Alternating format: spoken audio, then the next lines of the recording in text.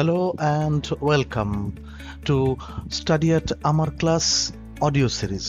তোমাদের সাথে আমি রাজেশ সেন।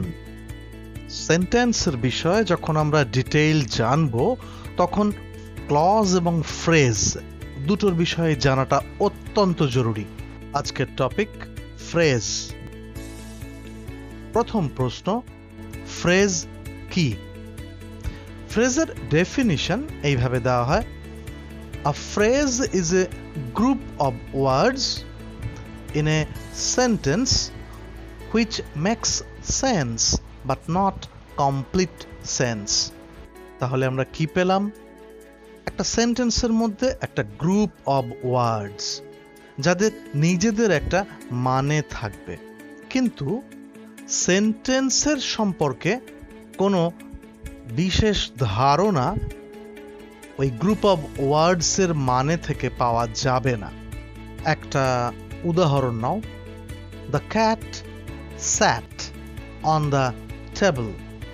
সেন্টেন্সের মধ্যে অন দ্য টেবল এই গ্রুপ অব ওয়ার্ডসটিকে খেয়াল করো। এর মানে কি?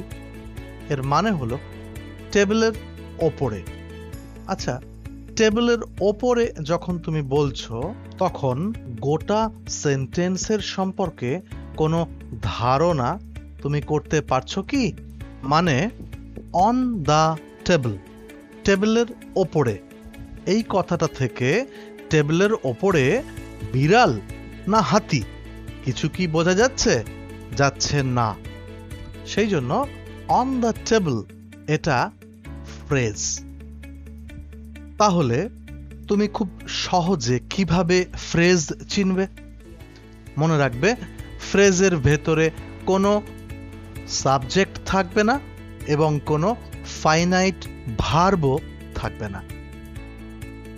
এবারে একটা সেন্টেন্স দিচ্ছি, খাতায় নোট করো এবং ফ্রেজ বার করো।